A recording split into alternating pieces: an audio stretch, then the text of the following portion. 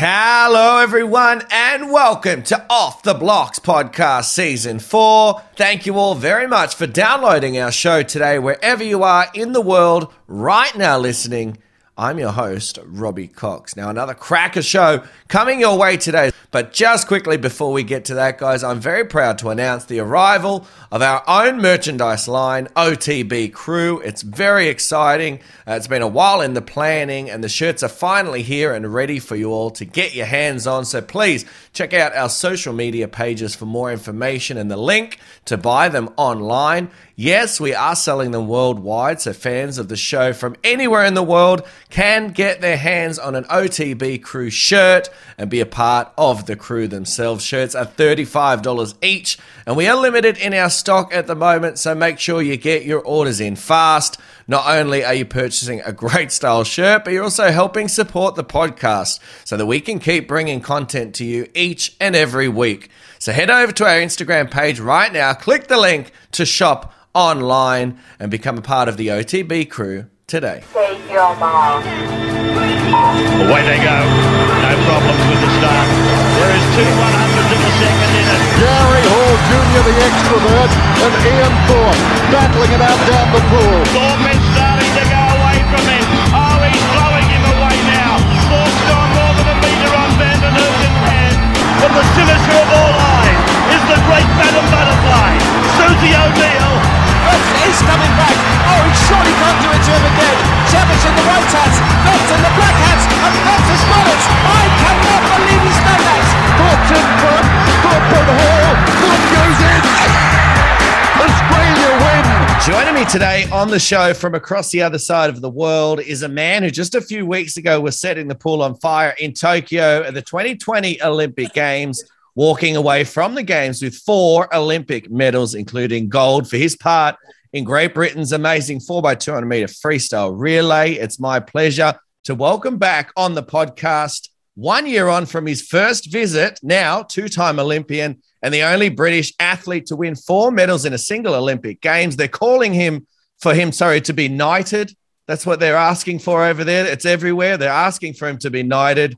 Mr. Duncan Scott, mate, welcome back to the podcast. It's a pleasure. It's a pleasure. I'll leave the night calling for the others to say that. But mate, I got that from my research. I didn't make that up, but I got that from my research. That's what they're calling for out there. So, and I back them. Yeah. If I could send an email through to the Queen, I'll do it. I'll fire you over our email. Yeah, mate. How you going over there? What have you been up to today?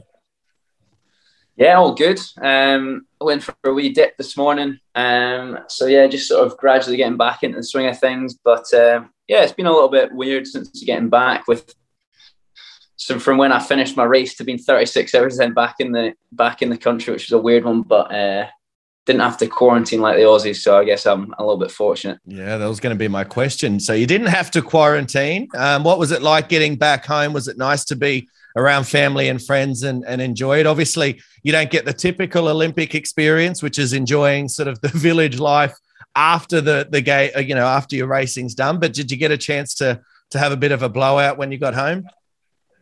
Yeah, definitely got a nice big blowout over the last couple of weeks. Tried to extend it as long as possible. To be honest, my parents will agree with this. I actually really dislike when I see my parents straight away coming back from a big meet or a lot of people initially, because it's like they all ask the same questions and it's all like, how was this? How was it? And they just don't understand the sort of mixed emotions that you've been through and all that. So, I always fall out with my parents straight when I get back. But yeah, a couple of blowouts with some mates and then it's all good. Yeah, that's the way it is. Definitely well needed. And you guys deserve that sort of stuff. Like, I think from, an outsider's perspective, we're not athletes. We're not like you guys. So we don't know, the ins and outs and the sacrifices and dedications that go into an Olympic preparation. So it's definitely needed, isn't it, to have a wind down after such a massive high? Yeah, definitely. And I think more so mentally, just to relax and switch off completely, whether it's the day-to-day nutrition routine or just training in general, I think it can be quite tiring. But also, I think it's quite important to reflect on things that have happened, even if that's positive or potentially negative. But yeah, I think for most people that I know have a nice wee chilled out period. Yeah. Well, have you had a chance to reflect, mate? Has it sunken in, what you achieved over in Tokyo? I mentioned before, the only British athlete to win 4 medals in a single games. Have you had a chance to sort of process that? Yeah, it's been a weird one. I think, each day or each week it sort of changed as well, like my reflections, and even from my initial response to like the media the second the race was finished, I think it was like, that was my pure like initial emotion. So yeah, no, it has been really strange, because obviously like coming back, if I got told I did all those times months before the Olympics, I'd have taken them, and that's sort of what I was aiming for. But to then be told that I'd have been coming second in the 2 individuals and likewise in the football and medley, I'd be like a bit confused. But sometimes just people swim out their skin, and PBs were done to beat me.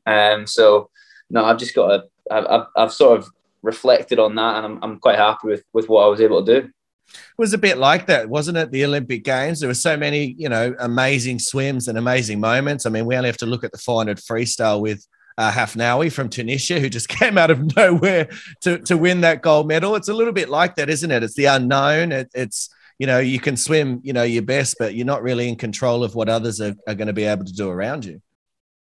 Yeah, definitely. And I think that first night, like you said, or that first morning, was like a real one to sort of just put it in perspective. The Tunisian in the outside lane, and then you've got the 4 AM, just an absolute dogfight, from a scrap between everyone. So yeah, and I think maybe it was a bit more so because of the morning finals, the morning semis. It just meant people were taking the heats out, and then they were really struggling to bring it back in the next morning. But yeah, it meant for some good racing and some good watching though.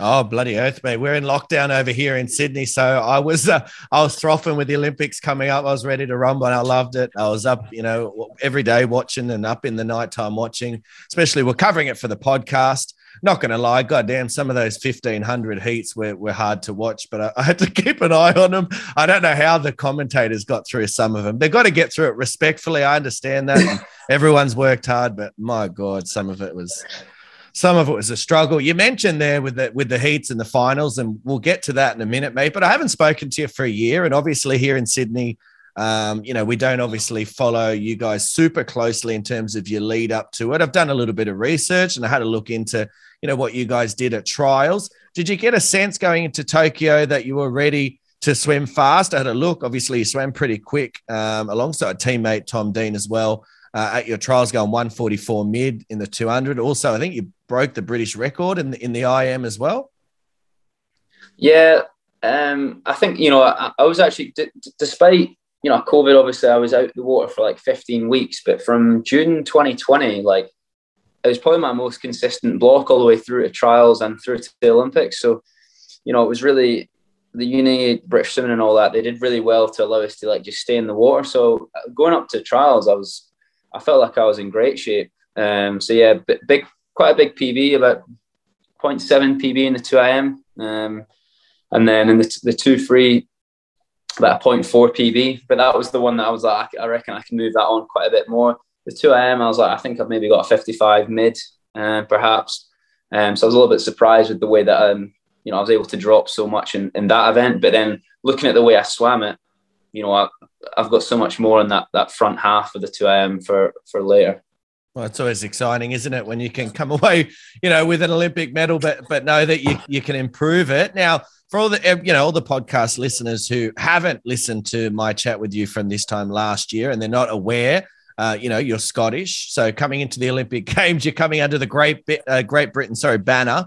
What's that like for you, and how exciting was it, to be around the Team GB mates again? I know, you guys have a great camaraderie. Yeah, no, I love it. I love the whole holding camp and the apartment stuff. I love going away with those boys. Train up in Scotland, I don't see them too often. It's more sort of just competitions and around that. And then if we have like relay camps and stuff, but yeah, I wouldn't say too much. But the whole holding camp, I get to see them for a good 2-3 week period, and especially like Jimmy, Dino, and like Pete and plenty of the other like relay boys that I get to get to share races with. You know, it's always really good fun catching up with them again. And yeah, I'd say the team gets on really well. Yeah, absolutely. Well, certainly from an outsider's perspective anyway, mate. And I've spoken, to Caitlin McClatchy a few times, and obviously she's well involved with the Team GB group there. And she definitely speaks highly of that team culture. We just spoke briefly off air, but mate, talk to me about the season 3 of the ISL. It kicks off very, very soon. Now, I'm assuming, I think you're racing. It's very up in the air with a lot of people at the moment on the sort of come down from Olympics. There's people whose probably names are down that they might not race. I dare say there's going to be a lot of junior swimmers that are going to get a taste at racing or at this time around as well.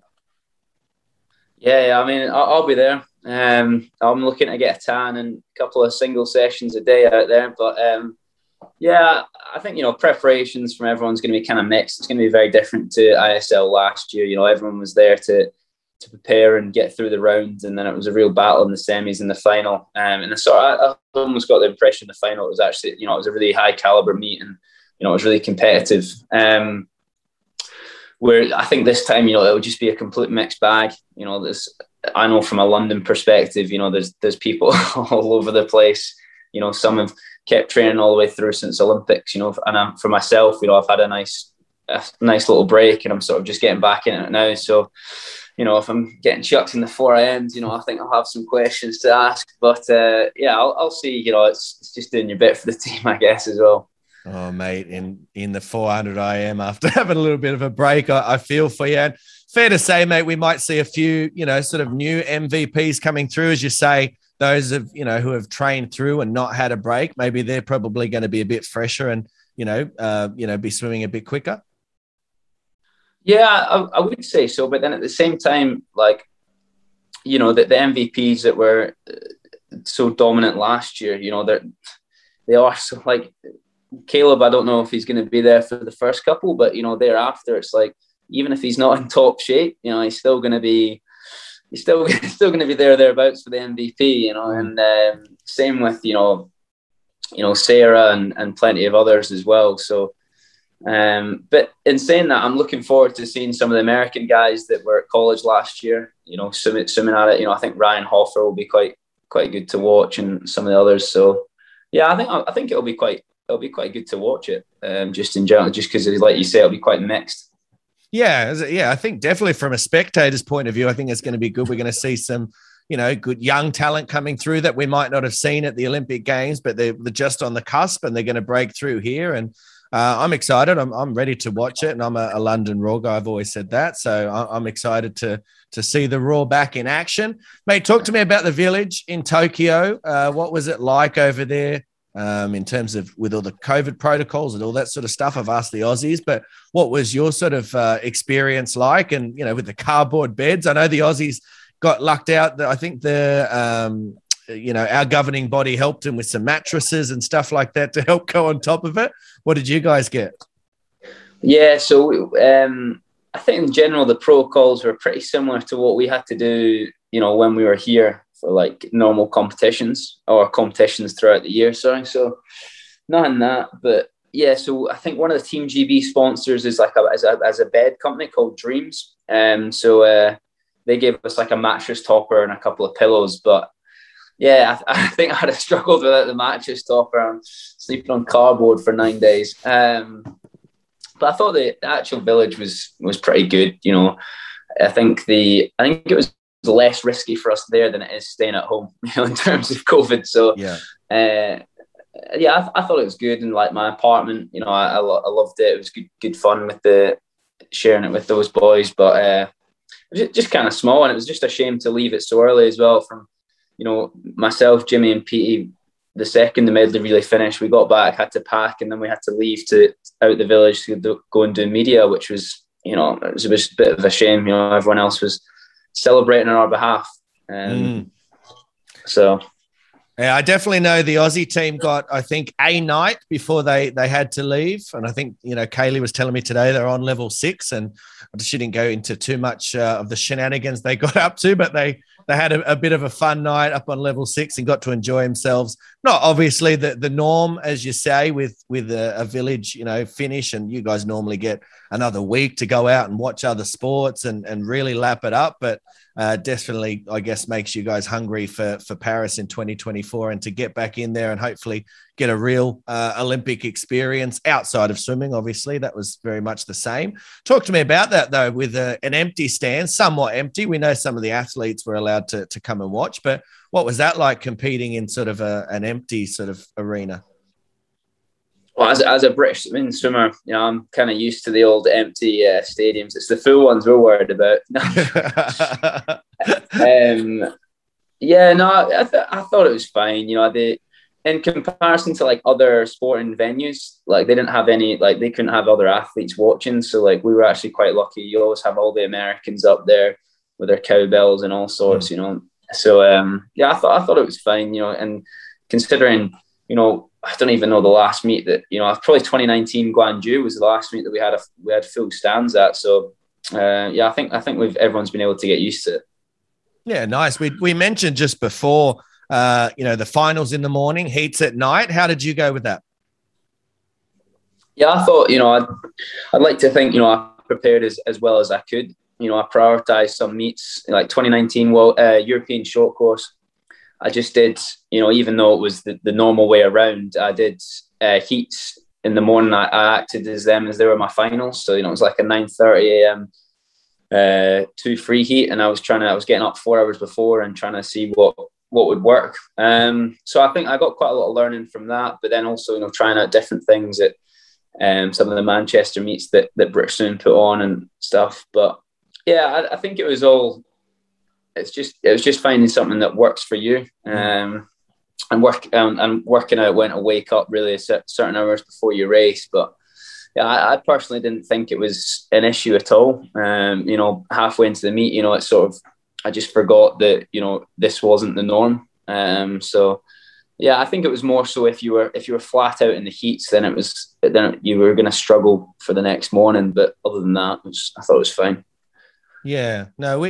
Do you think it helped having the heats, I guess, in the night because it felt like a final? I've talked to a few people that, it felt like a final to them going in at night. So they were ready to go fast. And I know having a look at, say, that girl's 100-meter backstroke in the heats, I think the Olympic record got broken one after another. Yes. Do you think that was the case because, so used to it being a finals, they came in, they were pumped up, they were ready to go?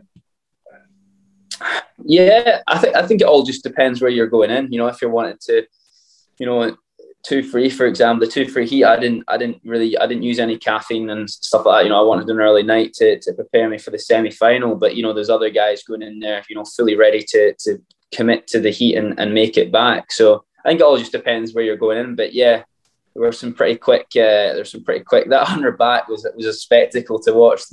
The rules in that where you had to win your heat with an Olympic record. I think they broke it in the first semi as well. Like, it's just insane. But yeah, I think so. But the semis perhaps were a little bit slower. But the finals I thought were just as quick as you were going to see in the afternoons anyway. Yeah, absolutely. I think there were definitely. We know there was 2 individual world records broken and so many, Olympic records and national records. So I definitely agree with you there, mate. Talk to me about the 200 free. Let's get to it. How were the nerves coming out? It was a hot field. There's no doubt. Kieran Smith is in there. Sheffer was in there. The young Romanian, Chlorine Daddy himself, Popovici was in there. Your teammate, Tom Dean as well. Talk to me about marshalling. How did you feel, when you're coming out behind the blocks? Yeah, I'd say there's obviously nerves. Like it's a moment that you've been waiting for quite a while, and one that I've been quite excited for as well. To be going in line 4 is a nice feeling, and to just excited that it's eventually come around. But yeah, nerves in the call room. Looking around, it's a really the depth and the quality in that field was really high. I think the slowest PB was maybe a 45.1. Mm-hmm. So going into it, the fastest was maybe a 44.5. Or no, well, you've got Rapsis is 44.3, but so yeah, no, it was quite a tight bunched field. So going in, but I'd say just general nerves, but I was still quite focused on the way and the strategy that I wanted to swim it. I was quite pleased with my semi. Just wanted to adopt a similar strategy going into the final, and I thought that I was ready to do that, and I was really well prepared to do that. So I was quite confident going in. How did you find your 200 freestyle? I guess looking back now, silver medal, as I said. Teammate Tom Dean, nabbing the gold there. How did you look back on that race? I'd say, an initial disappointment. Obviously, I think anyone and any normal person would be disappointed, coming second by such a small margin. But to see that it's Dino that's won rather than anyone else, I'm absolutely buzzing for him, and the way he handled himself after it was just pure class. And he's a great athlete, and we get on really well outside the pool, but. I'd say initially gutted, and then looking back, there's obviously little things that I think I could have maybe done better. Taking a wee jab into the 100 wall, give me a bit more momentum. 100, don't know how many people have come up to me. Oh, you should have maybe gone out quicker. All right, cheers for that. How's their form? Quicker, who's telling you that? Obviously, no one has been in an Olympic final. That's for sure. I guess what the same argument is, if I went out a wee bit quicker, would I have come back 52.8? Probably not. Probably not. I need to try and find the right balance of, coming back similar to that and going out maybe a wee bit quicker. But, just looking back, PB for myself, couldn't have done much more in an Olympic final. So, and then just hats off to Dino for a big swim. Well, as you said, PB in Olympic final, you've got to be happy with that. And I'm always hesitant, though, to go, silver medal, you've got to be happy with that, because everybody reacts to things differently. And, to your point, you've been eye on the prize of winning that gold medal at the 200 freestyle for so long. I think it's only natural, mate, to be initially gutted that, you just didn't quite get there. But in hindsight, when you look back, still what a phenomenal performance. And do you think over time, as it settled in, you started to sort of recognize, well, I did still do pretty well there? Yeah, definitely. And I think maybe just the amount of racing that I had probably helped that as well. But then at the same time, since I've come back, it's given me a chance to properly think about it, because, while I was racing, I finished that morning, had the afternoon off, and then the 4x2 final was the next morning. 2 a.m. was that afternoon. So it was just straight back into everything. So, I didn't have much time to sort of process it. But, it's just one of them. I was obviously, as I say, initial disappointment. But, if I was to come out of the race and say that we went a 1-2 is kind of pretty special. There's not many countries that did that many 1-2s. So, and Britain, I think that's the first time since it was 1907 or something stupid. So, it was quite cool in the end. I always love when the bloody TV people come out with those sort of stats, isn't it? Oh, that's the first time since 1856. Who knows that stuff? I don't know that stuff. I only know it when they say it. But you mentioned just before, your reactions to the TV. Obviously, we didn't get to see it. What were your initial interviews like? Were you a little bit disappointed? And what was the, not crowd reaction, but what was the people at home's reaction to that? Do you know? I think I just came across, I was just being a little bit honest with, I was obviously gutted, but at the same time, but really happy for Dino. I think there was just my reaction, but we did all the media together and stuff like that. So, I thought it's just the way that he handled himself. He could have. I think if he acted maybe slightly differently, I would have maybe got a little bit annoyed. But the way that Dino goes about his business is world class. So I was absolutely fine after it. I think the perception from people it was the mixed things that people say. They go, "Oh, congratulations," but commiserations, or it's like "Oh, unlucky," or "Great swim." So it's like a real mixed bag that you get told, or "You lost me this much money." But oh, that would have been one of my mates for sure, saying things like that. Oh, they love a punt. Talk to me about your race plan going into that. Obviously, all the young swimmers that listen to the podcast have their own race plans, talking to their coaches.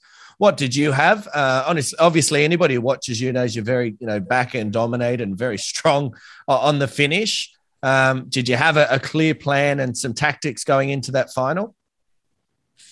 Yeah, I mean, it's similar to the semi in the sense that, it's more, obviously, when I set my PB at the trials, I was out 50.2, and that was more just to try out something, just to out fast and, see what I can beat to 150. And then, coming into the Olympics, it was more, control the front end. And, I think I was on for, I was swimming really good on the back halves. So yeah, it was to more just go out quite controlled, but my control is, if I control it too much, I can sort of be left for dead with some of these boys that take it out 23 high. So it's just make sure I'm in the race. And then the second 50 was just build it and then attack the third and see what I've got left on the fourth. With the gradual progression of how much intensity I'm putting through the turns as well, but. Yeah, it was really strange as well, going through the race, because of where the race was happening. It was obviously a couple of lanes over, so I couldn't quite see, how far in front they were. But, that's the way it works with the lane draws and all sorts. So, credit to Dino, for sticking on the lane and then, leaving him for dead on the last 35. But, there was all sorts going on there with first 100 heroes and back halves. I thought Popovic's I thought the way he swam it was very good, out on his own as well, a couple lanes over. So but yeah, that was the way that I was wanting to try and execute it. I thought I did do that. It was just marginally not quite there, but it was for what I wanted to do. I thought I executed it well. Absolutely. I'm glad you brought up Popovic's 200 because I thought obviously all the talk going into the Olympics for him was around the 100. I thought his 200 definitely, he stood up and looked like a real star of the future. Yeah, definitely. And I think, it's the way I think he swam it as well is good. I think his actual physique, his technical ability, I didn't get to watch him much before the Olympics, and I didn't actually watch him. I saw the 100 free, and I'd be lying if I said I was watching him in that star-studded field. But I think just a 2 free to go 144.6 at 16 in the Olympic finals is really impressive. So I think he'll be. Maybe ISL, I don't know what he's like short course, but definitely over the next cycle and a half or the next 2 cycles, he's going to be there and thereabouts all the time. Well, he's definitely a star of the future. As I said to you, mate, his Instagram handle's @Chlorine Daddy, and anyone who calls themselves Chlorine Daddy is certainly someone who's set for some stardom. That's for sure. Now, mate, talk to me about. We've just mentioned your race plan. How hard is it, especially at an Olympic final level? To really trust the process and stick to that race plan when, essentially what your race plan is you're going to let people go out and you're going to catch them back in the back end and go past them.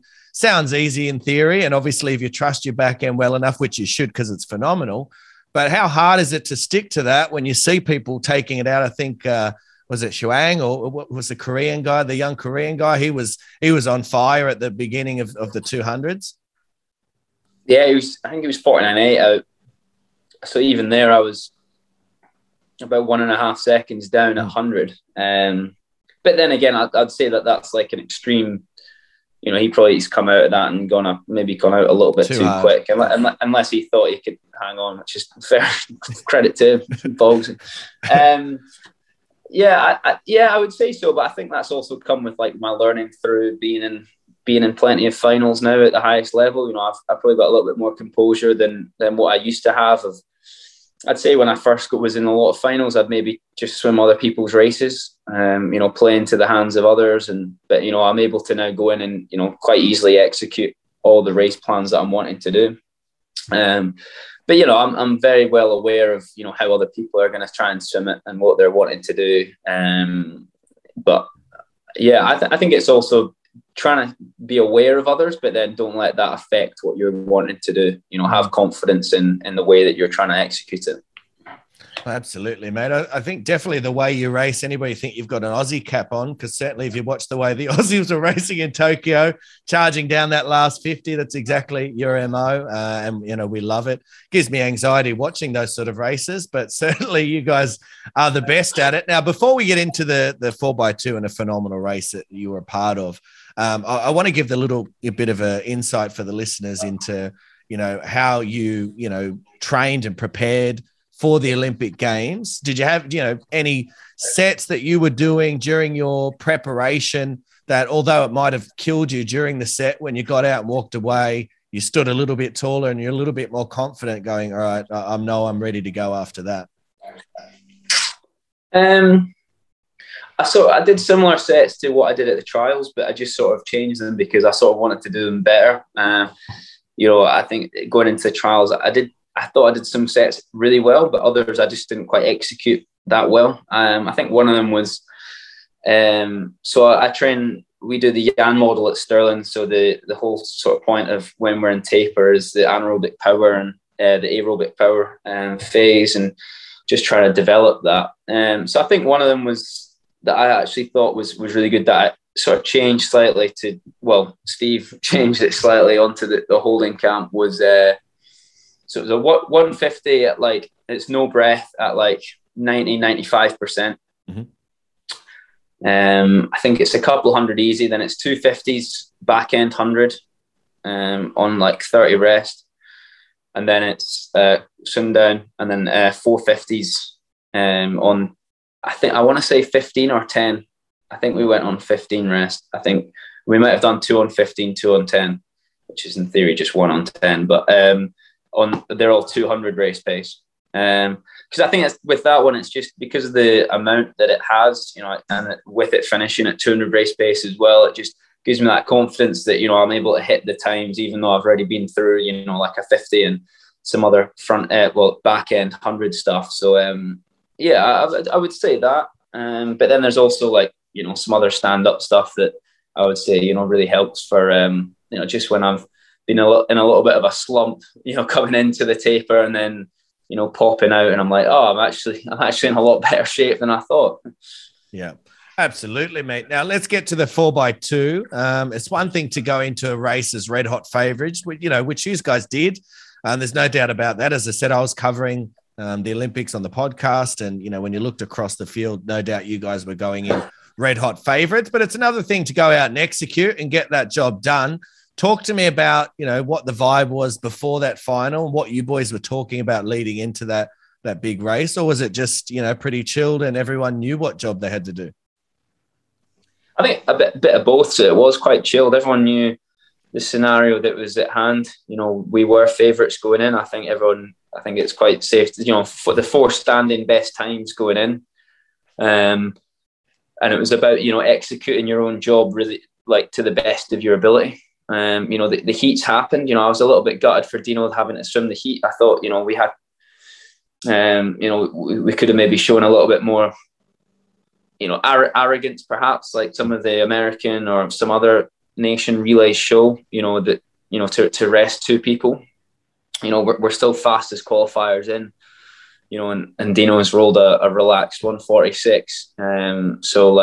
I think we could have potentially rested 2, which could have helped for the final. But hey-oh. And then, I think everyone as well going in, it was more just no complacency. We're here to, people are wanting to beat us. That's what it's all about. So it was do your own job really well and no complacency at all, and yeah, I think outside of that, everyone just sort of got left to their own devices of, knowing what job that they had to do. And once the relay order was set out, everyone was really confident in it. Well, let's get to the race itself. No doubt, brilliant swim from you guys and, dominated from the start. And you definitely brought it home like a train. I think you guys broke the European record and just outside the world record. We saw the emotion on James Guy's face. What did that moment mean to you boys as a team? Yeah, I've been on loads of relays with Jimmy now, and the number of 4x2s we've done well, but then, we've just fallen short in 2016, and then, 2019, I think we were fifth. The 2019 final was really fast when you guys won it, and we were in a weird place, I think. But I think the extra year really helped our relay out. You know, with Dino coming through and Matt. You know, I thought Matt in that 4x2 had an amazing leg. You know, his composure to really trust his back half. You know, in a race where he sort of he was really chasing the American, but yeah, I would say just the number of times that we've been so close, you know, but we were world champs way back in 17, but I think to do it at the Olympics is a different thing. And it's just, yeah, I think Jimmy just sort of shows, and he is the character, and he is like the face of the team in that sense. And I think, you know, when he started tearing up, it was, you know, it's when he started doing it 5 or 6 races deep, it was like, right, steady on now. But I think, you know, when it was the 4x2 and, you know, the emotion of it and stuff like that, I think it was, you know, it was quite special. Yeah, well, it's nice to see, isn't it? In such an individual sport like ours is, and you guys so often are up on the blocks by yourself. I think those moments and getting to share them with a special group of boys is very important. And, you know, what a great moment. As I said, obviously I'm an Aussie, but I loved watching that. I know we got bronze, but I thought it was very special. And congratulations to you guys. Now, you know, obviously I mentioned earlier 4 Olympic medals. Talk to me about the 200 IM, you know, charging at the back end as you do for a silver medal, 155.2. How'd you feel that race went? Well, so I think 5 people, including myself, in my heat made the final. I remember looking at my heat on the thing and I was like, I'm gonna have to, like, this is gonna be absolutely stacked. I'm like, what is this heat? But yeah, five of that heat made it back. It's the first time I think I was next to Michael in the heat, and then I'm obviously next to him again in the final. I think going into it, you know, I was quite happy with my lane draw, you know, next to Sheng Wang and then next to Michael as well. But yeah, it was more, you know, be in touching distance on the fly. You know, I just don't go crazy on it.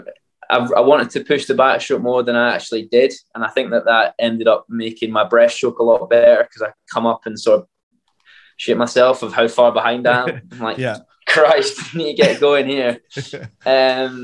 So yeah, I think it was my best breaststroke split by a long way, but I think that's sort of been coming.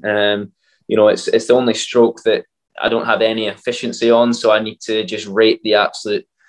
I just need to rate it. So yeah, it was just about that. But I think at 150, it was a really tight race, or just before that maybe. So maybe about 140, Michael was just in front, but I don't think quite as much as he usually is. And, you know, I started to sort of plane off. And at that time, probably at 140, I was like, I really backed myself here, you know, freestyle. I don't know, you know, I know Sheng Wang's been back 27.8 coming into it. I was like, you know, I really backed myself. Turn and then, you know, I just can't get past this guy. So, you know, I think initially gutted, but I didn't expect us to be going that fast. You know, it's especially coming into the meet. I don't think people expected the 2am to be that quick either. It was maybe, you know, I was 155.9, maybe 3rd or 4th going in.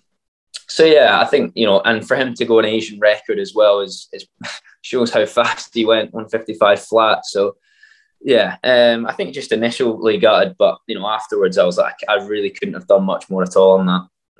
No, absolutely not. As you said, really close finish too. He went 155.0 and 155.2. And yeah, to your point, I was cheering you home, mate, but yeah, it was just holding on. And you know, such a quick race. What do you think in tactical terms for the IM? It's one thing we talked about tactics for the freestyle and those who go out fast and those who back end it. But, you know, we talk about Michael Andrew and, you know, everyone who's watching his sort of heats and semis, he was going out like a train. I think a lot of time was on world record pace and then just not holding on in the back end. Is it similar to your freestyle tactics? Are you still confident that you're going to get them, or is it a little bit more tactical because it's IM and the 4 different strokes? Yeah, and it's more to do with, you know, I know my strength's the last leg, which is quite difficult, you know, going into it. That's not to say that the rest are weaknesses, but, you know, for my previous best of what I did at the trials, 155.9, I was actually out quicker than when I went 155.2.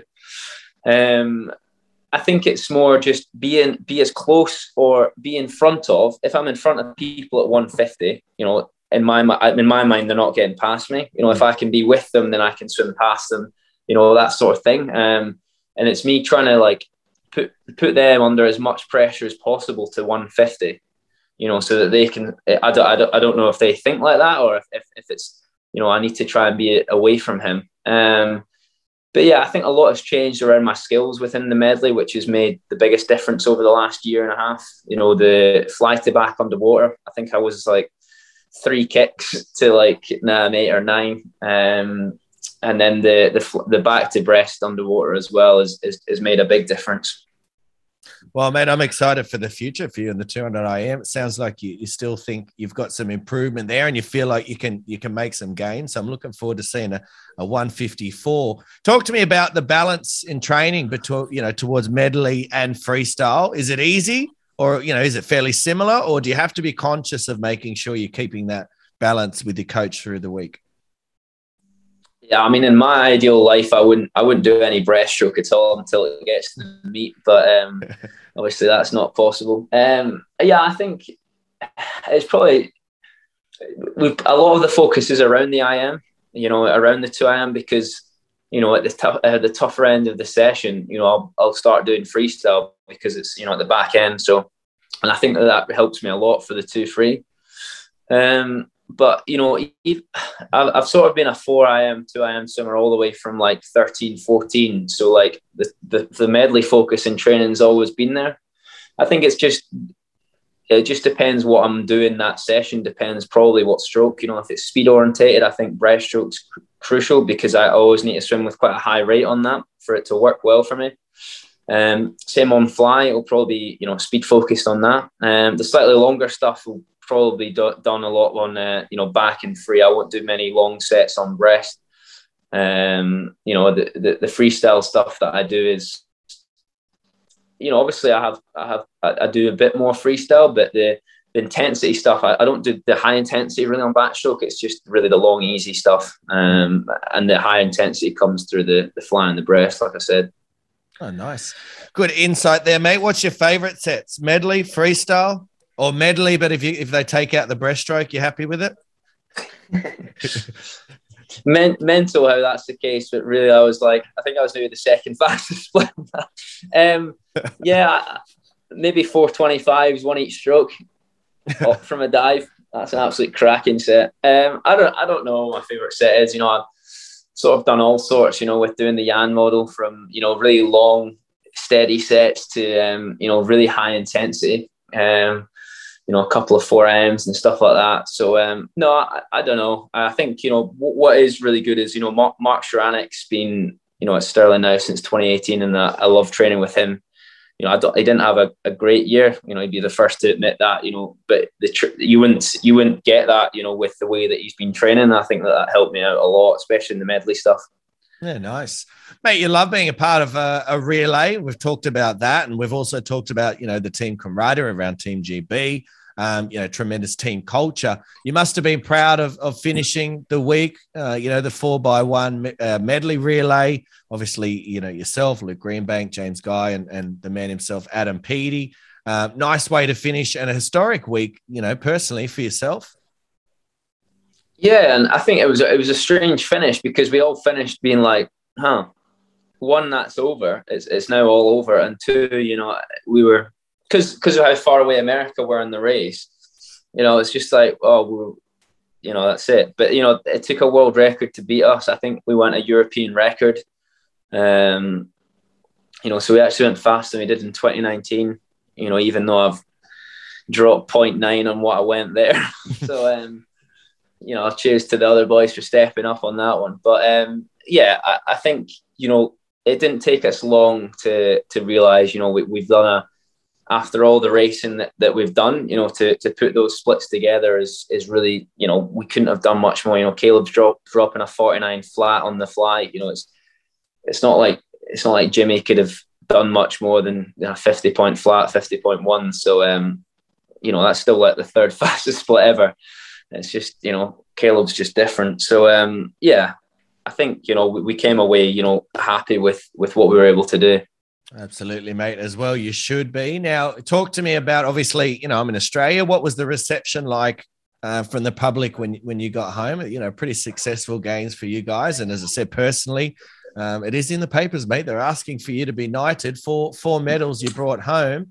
What was the reception like? Yeah, it was strange. Like because obviously the Olympics are still going along and they're still happening. I think there was like a homecoming event for the guys that arrived in England. But we still had a flight up to Edinburgh, arrived, 1 or 2 parents there.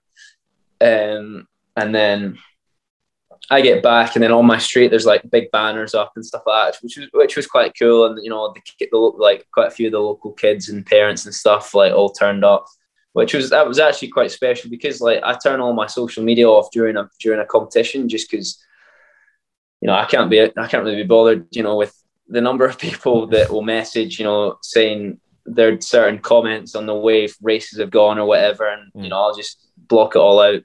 So, I had no idea what the message had been like back home. So, I ride back and the whole street was sort of getting involved, which was quite cool. As well, they should be, mate. As you did yourself proud and your country proud, no doubt. What's your plans moving forward, mate? We know the ISL's coming up, but have you got an eye on the future? Do you want to sort of chill after the ISL and you've fulfilled your obligations there, or do you have to get stuck back in because, Com Games aren't far away? I mean, are you going to allow yourself time to just sort of chill for a bit? Yeah, I probably haven't really decided yet, to be honest. It's still, probably about 3.5 weeks away from finishing up. I do know, next year is quite busy. The world's commies, Europeans, we've even got European short course, world short course and ISL over the next few months. So yeah, I don't know. I know at ISL, I'll probably just mainly be doing singles, getting up to, some big volumes of 4K probably. So yeah, I'll just be sort of chilling out. The next 3 years, I think it's quite important to be quite patient and then sort of build through the 3 years. Obviously Commonwealth Games doesn't come around often and, it's not often I get to represent Scotland at all. So, I'd like to think, for that, I'll probably be targeting some individuals that I'd maybe not do that often. But I'll see. I don't really know I think the schedule changes all to do with the home nation. So, we'll need to see, what's actually up for grabs and what can actually be done, because ISL keep managing to, I think they're just trying to get me to stop coming because they just keep putting the 2 free next to everything else that I do. So it's a bit annoying. Oh yeah. Is it not next to the 400 IM, is it? Yeah, it's 10 minutes before the 4M, so that's not getting done. Oh, you poor bastard. Well, you make a great point, mate. There's a lot coming up in there with obviously this whole postponement of the Olympics. I was even talking to my swimmers. We were talking about setting goals and, I sort of mentioned how crazy it is that we're not that far away from Christmas. It's going to go into 2022. And from there, we're only 2 years, really 2 and a bit years away from the next Olympics, which, really is going to come around quite quick. So there's a lot going on between the next 3 years. It's going to be pretty jam-packed. Yeah, definitely. Which I think in some way for within Britain and within swimming in Britain, it's not a sport that's spoken about too often. I think we had a pretty good Olympics. I think it's the best Olympics that we've ever had as a British swimming team. So I think that short turnaround will actually help us out in terms of growing the sport in this country. With the Commonwealth Games in Birmingham as well. Next year, that's something for, the public to latch onto. And then from there, as you say, it's only 2 years to the next one, which is just down the road in Paris. So, yeah, I think for us, it might actually be quite good for growing the sport. But in terms of planning and prioritizing different things to do, I think it's really important that you are quite selfish and you choose which competitions that you actually want to do and when to take time off and really listen to your body as well. Yeah, well said, mate. Now, you spoke about Paris there. You're brushing up on your French. You're keen to go on to 2024, obviously. Do you know a bit of French? Are you excited for Paris? No, I don't know any French, which is bad. I think the French people don't mind Scottish people, so I'll just go with that. But yeah, I don't know. Yeah, I think the thing that's exciting as well is I think we only had, I think we had 8 people on the team that had been to a previous Olympics. You know, our team was really young, and you know, there's, you know, even the events that I do with Matt, you know, Dino's young, and Jacob as well is coming through for the 100 and the 200 as well, and then looking further afield, you know, at European juniors, Ed Mildred and others. So no, I think it's going to be really competitive to make that team because of how well it was. You know, in Tokyo, people are going to want to get a part of it. You know, that we've seen that with the 4x2. You know, the last couple of years, it started to become really competitive to make it back in the trials, and it's almost one of those that you know the last day is coming, and everyone's just going to rattle the heats to make that back. But so yeah, no, I'm looking forward to it. But you know, as I say, between now and then, there's a heap of racing to do. So and a lot can change in 3 years as well. Oh, absolutely. A lot can happen. A lot can happen personally, and things go on, and circumstances change. I mean, look at what's happening with COVID. Nobody knew that was going to happen. So we just don't know. But, you know, to your point, I think you guys are in a great position, similar to here in Australia. You know, I can't speak highly enough of what the Aussies did in Tokyo. And I think that, you know, the flow-on effect from that is going to be seen from years to come for the Aussie team. And obviously we're very fortunate. 2032 Brisbane Olympics.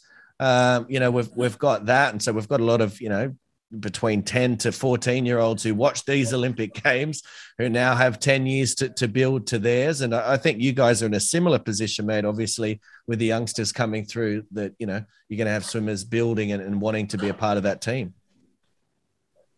Yeah, and I think we maybe had that, you know, the same thing happen in London 2012. You know, I think it's safe to say we didn't have the best of games. But it was still a home games, and I think that was really important for a lot of the swimming team, you know, because I know a lot of people that watched it. We had one person on the team that was a part of that team in 2012. You know, everyone else was either new or part of 2016. So yeah, I think as you say, you know, being a part of a successful team will really help over the next couple of years, and you know, for the few kids that are coming through and the young ones. But I'm saying that as if I'm old, but I'm 24, so yeah. You know, I'd like to think I've got quite a few years left. You got many years left, mate. Don't worry about that. And selfishly, as a spectator and a lover of swimming, I'm just excited because I think just the level and standards in world swimming is really raising, and you know, everyone's pushing those boundaries. I mean, look at the women's 4x2 relay. The 3 teams that medaled all broke the world record. Oh yeah, that was some race, and I'm pretty sure the British swimming staff had a meeting, and I was like watching it, and then they come back, and I'm like, "Oh, did you see that? Did you see that?" They're like, "No." Oh, they were absolutely gutted that they missed it all, but that was an unbelievable race. Obviously, there's probably different emotions from an Australian's perspective on that, but. Yeah, that was some. I think it was probably hyped up because of, you know, how potentially dominant the Australian team, you know, going in could have been, you know, with their PBs. But you know, as we all know, it doesn't work out like that at all, and it's so hard to execute, you know, 4 people all at their best, all at the same time. So I think you've got to give credit to the Chinese and the American relays as well. Oh, absolutely, mate. And as we've already discussed in this podcast, you know, you can only control what you can control, and you can't control if someone's going to break a world record faster than you did. So, I mean, it's just phenomenal. So, and it was a great race. And as I said, I think from a spectator's point of view, it was just great to see the level and the bar being raised. And who knows how much faster, you know, you guys are going to get in the future. Now, mate, I always like to finish with some fun, you know that. And this time around, we're going to do some Google questions. So, this is what the world is Googling about you as we speak. I don't know if that's creepy or not to you, but we're going to test it out. So this is what people are asking, mate. So you ready to go? Fire away. Let's see. Give me your worst. It's not that bad, mate. Don't worry. The first one is Duncan Scott married? No, he's not even close. The next one is, and I don't know why people are asking this, it might have something to do with size of feet, I don't know, but how tall is Duncan Scott? 6'3". I'll go with tall and lanky. Lucky bastard. I'm a short little guy. I'm like a minion compared to you guys. Is Duncan Scott Scottish or Irish? Not answering that. I'm Scottish. Don't take offense. I told you I didn't write this. This is what people are Googling. I would never have written that. I'm a big fan of yours. I love the Irish boys, and I get on really well with them. Our old coach went across there, and he coaches there. They're a good bunch. How often do you get that, though, honestly, from like naive people who don't really pay attention? The Irish, I've never been asked if I'm Irish. Oh, really? I've been fit before, yeah. I hear it all the time over here when, British people and Irish and Scottish people come to work in Australia. We have a lot of lifeguards and stuff like that. And I always have people, I can pick it up because, my pop is Scottish and very thick Scottish accent. So at first when I was younger, I had to really pay attention to understand, but now it's very easy to understand him. But I know straight away. But yeah, so often people are like, oh, is she Irish? I'm like, no, she's Scottish. How do you not understand that? But anyway, we move on. Is Duncan Scott from Alloa? I was born in Glasgow, but I lived in Alloa for a long time. Yeah. There you go. See, these people obviously are fairly close to the mark. I didn't know that. Now I'm learning about you too, mate. When did Duncan Scott start swimming? I probably got chucked into a pool when I was like really young, probably about 4 or 5. Fortunately, stayed afloat, and then I think I want to say 7 or 8. I was part of a club. I just really enjoyed. My sister swam; she's 2 years older, so just a part of a club like that. Very nice, mate. And the last one is obviously people are big fans of yours, mate, and they're loving what you got going on. Because is Duncan Scott single? Yeah, very much single. So that relates to the married one as well. Yeah, it's gonna be a while since we take that one off. There you go, ladies. Shoot your shot. Slide into the DMs. You've heard on this podcast they're open now. He's back on his social media. Shoot your shot. Throw it out there.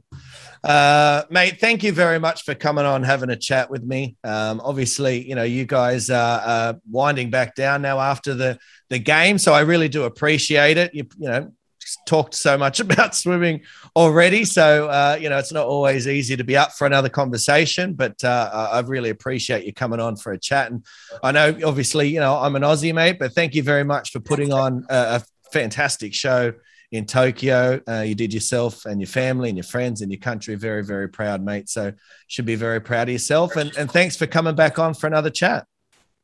No, thank you. Thanks very much. Today's episode of Off the Block Swimming Podcast is proudly brought to you by our good friends at Pro Swim Workouts. Thank you all once again for downloading the show today. Your continued support is always appreciated. And don't forget to check out our other weekly podcast, the OTB Crew Podcast, where I'm joined each week by Lani Pallister, Lachlan Carter, and Josh Edward Smith. We talk a whole lot of swimming. The crew give their own unique insider perspective on what's going on in the world of swimming, as well as special guest Olympians joining the show for some fun. We also talk music, movies, other sports, and genuinely just have a good laugh. If you're looking for a fresh swimming podcast with a bit of mainstream twist to it, this is definitely the one for you. Join us every Thursday on Spotify and Apple Podcast for all the fun.